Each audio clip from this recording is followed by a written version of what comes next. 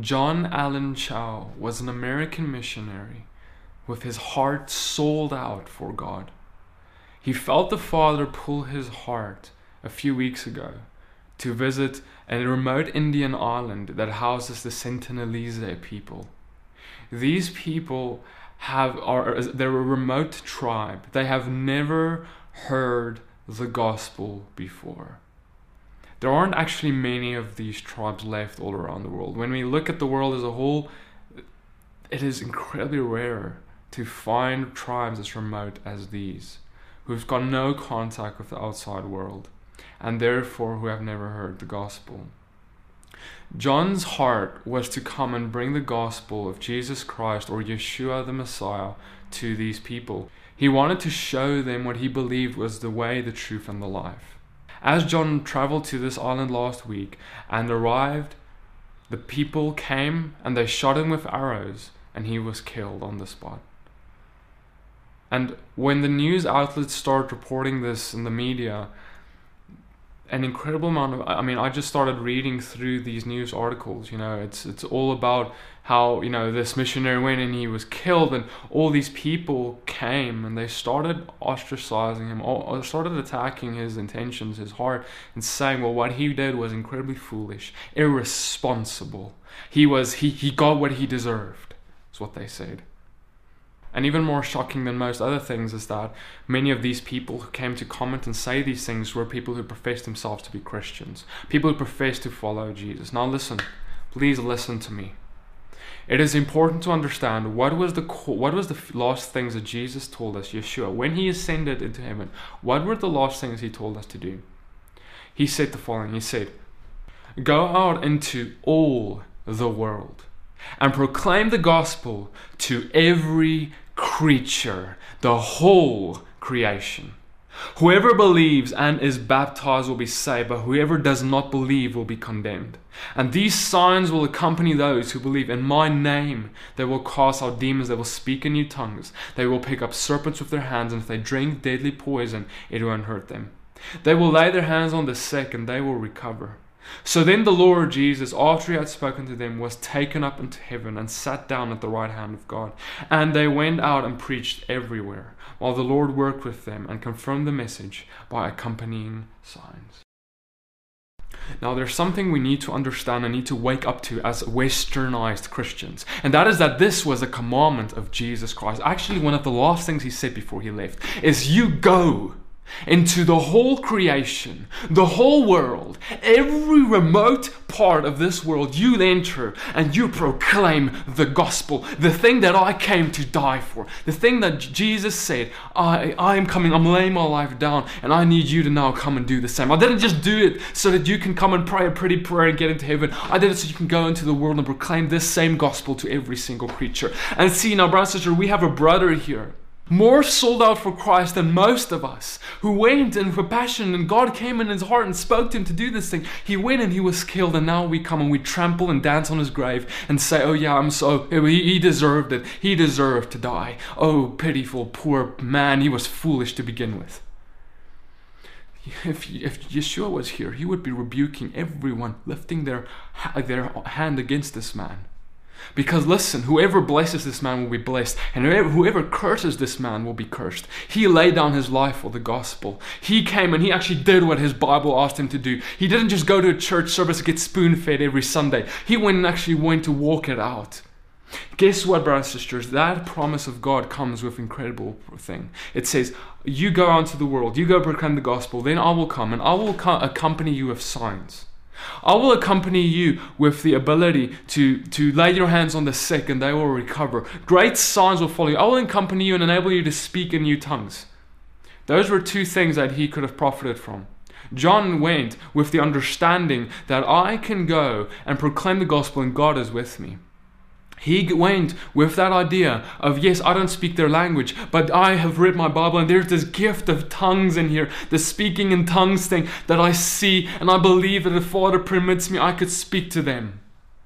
He went with the understanding of, yes, I come from a different world. I may be carrying diseases. I may be able to bring things to these people. Yes, and it can kill some of them or whatever. But he had a belief in his Bible above the worldly notions and concerns that I can lay my hands on the sick and they can recover. You see, what do we do? Let me just say this, brothers and sisters. You would not be a Christian. If you're a Christian, you will not be a Christian if it wasn't for people like John. If it weren't for people like the apostles who went out to all the corners of the earth at the time, and then from there made disciples, they made disciples, and the cost was high, the price was high, and all of them except for one, all the apostles except one, paid for their lives, paid with their lives for this gospel. And John did the same. This was not his first expedition. This was not the first time he tried to share the gospel with someone. He's been doing this for a while now. And you, while you sit at home and watch your TV and go on Facebook, and that's your missionary role, that is your Great Commission, that's how you walk it out. You go and criticize this man's life for what he did. That's disgusting. It is disgusting, and God will vomit those people out of his mouth who come to criticize and come up against his brother. Listen to me. You say, Peter, you're going overboard with this. I'm telling you, listen, you miss the point, because we fail to understand that when Jesus comes back one day, he is not going to ask you this or that. He's going to say, so listen, I left you with one thing. When I left, this was the last thing I told you. I said, go into the world, proclaim the gospel to every single creature. Did you do it? John will stand there and he will say, yes, Lord, I did it until the day of my death. And you will stand there and say, no, Lord, I did not. Because you weren't even able to reach the man in your workplace. You weren't even to reach the man on the street, your neighbor, with the gospel. And now you come to persecute a man traveling to remote islands and to Indians, trying to promote the gospel. What are we kidding? We need to start dying to ourselves. We need to stop being so lukewarm. It is disgusting, guys. Listen, it is time to fall on our knees and say, Father, we need to be made more like Jesus. Because listen to me, Yeshua went, Jesus went, and he died for this thing. And all the apostles went, and they died for this thing. Now, if God, listen to me, if God came to you and he said, Petey, John, whatever your name is, I'm calling you right now. Go to this place. These people, they will probably kill you, but I'm sending you there to proclaim my gospel. Will you say, God, that is foolish, I will not do that? Or will you say, Father, here I am, send me? I do not know why John died. I do not know why the apostles all died, but I know they died for the sake of the gospel. And I know that all of their lives had great fruits, and it was worth it. Paul himself even knew that his death was coming up. God was warning him. God even told Paul, you will suffer great things for my name. And here in this westernized American dream Christianity we have today, we say, no, that's foolish. It is foolish for him to go and proclaim a gospel like that. Listen, the things of God is foolishness unto the world.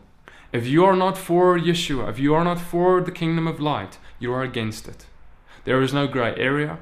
There is none of that. So we ought to go and mourn with this brother's family, but also praise God for his life. I ask that you would go to the Father and ask him about the truth of this matter. And not just go on what the news says and what your Christian friends say and what Facebook says and what everyone else says. But go to the Father and ask God himself, Lord, what do you think about this man? Do you think this was a foolish thing? Or did you call him to do this? Because brothers and sisters, get this. The first time that John went to this remote people, he was shot with arrows. One arrow went right through his Bible. He went back, and then the next day he came again, where he was killed. You see, he understood the risk, but he counted his loss all for gain. His Bible was struck with a arrow. It demonstrates. It's a picture of how, yes, this Bible can cause you to lose a life. Men have been killed over the word of God to bring it to someone like you today. And if they rather wanted to save their life instead of losing it, you would not be a believer. And those people on that remote island, those people who've never heard of Christ before, what is more important? For these people to get a shot at hearing the gospel and inheriting eternal life, or for us to look foolish? What will you do? Like a faithful bridegroom, behold, I look upon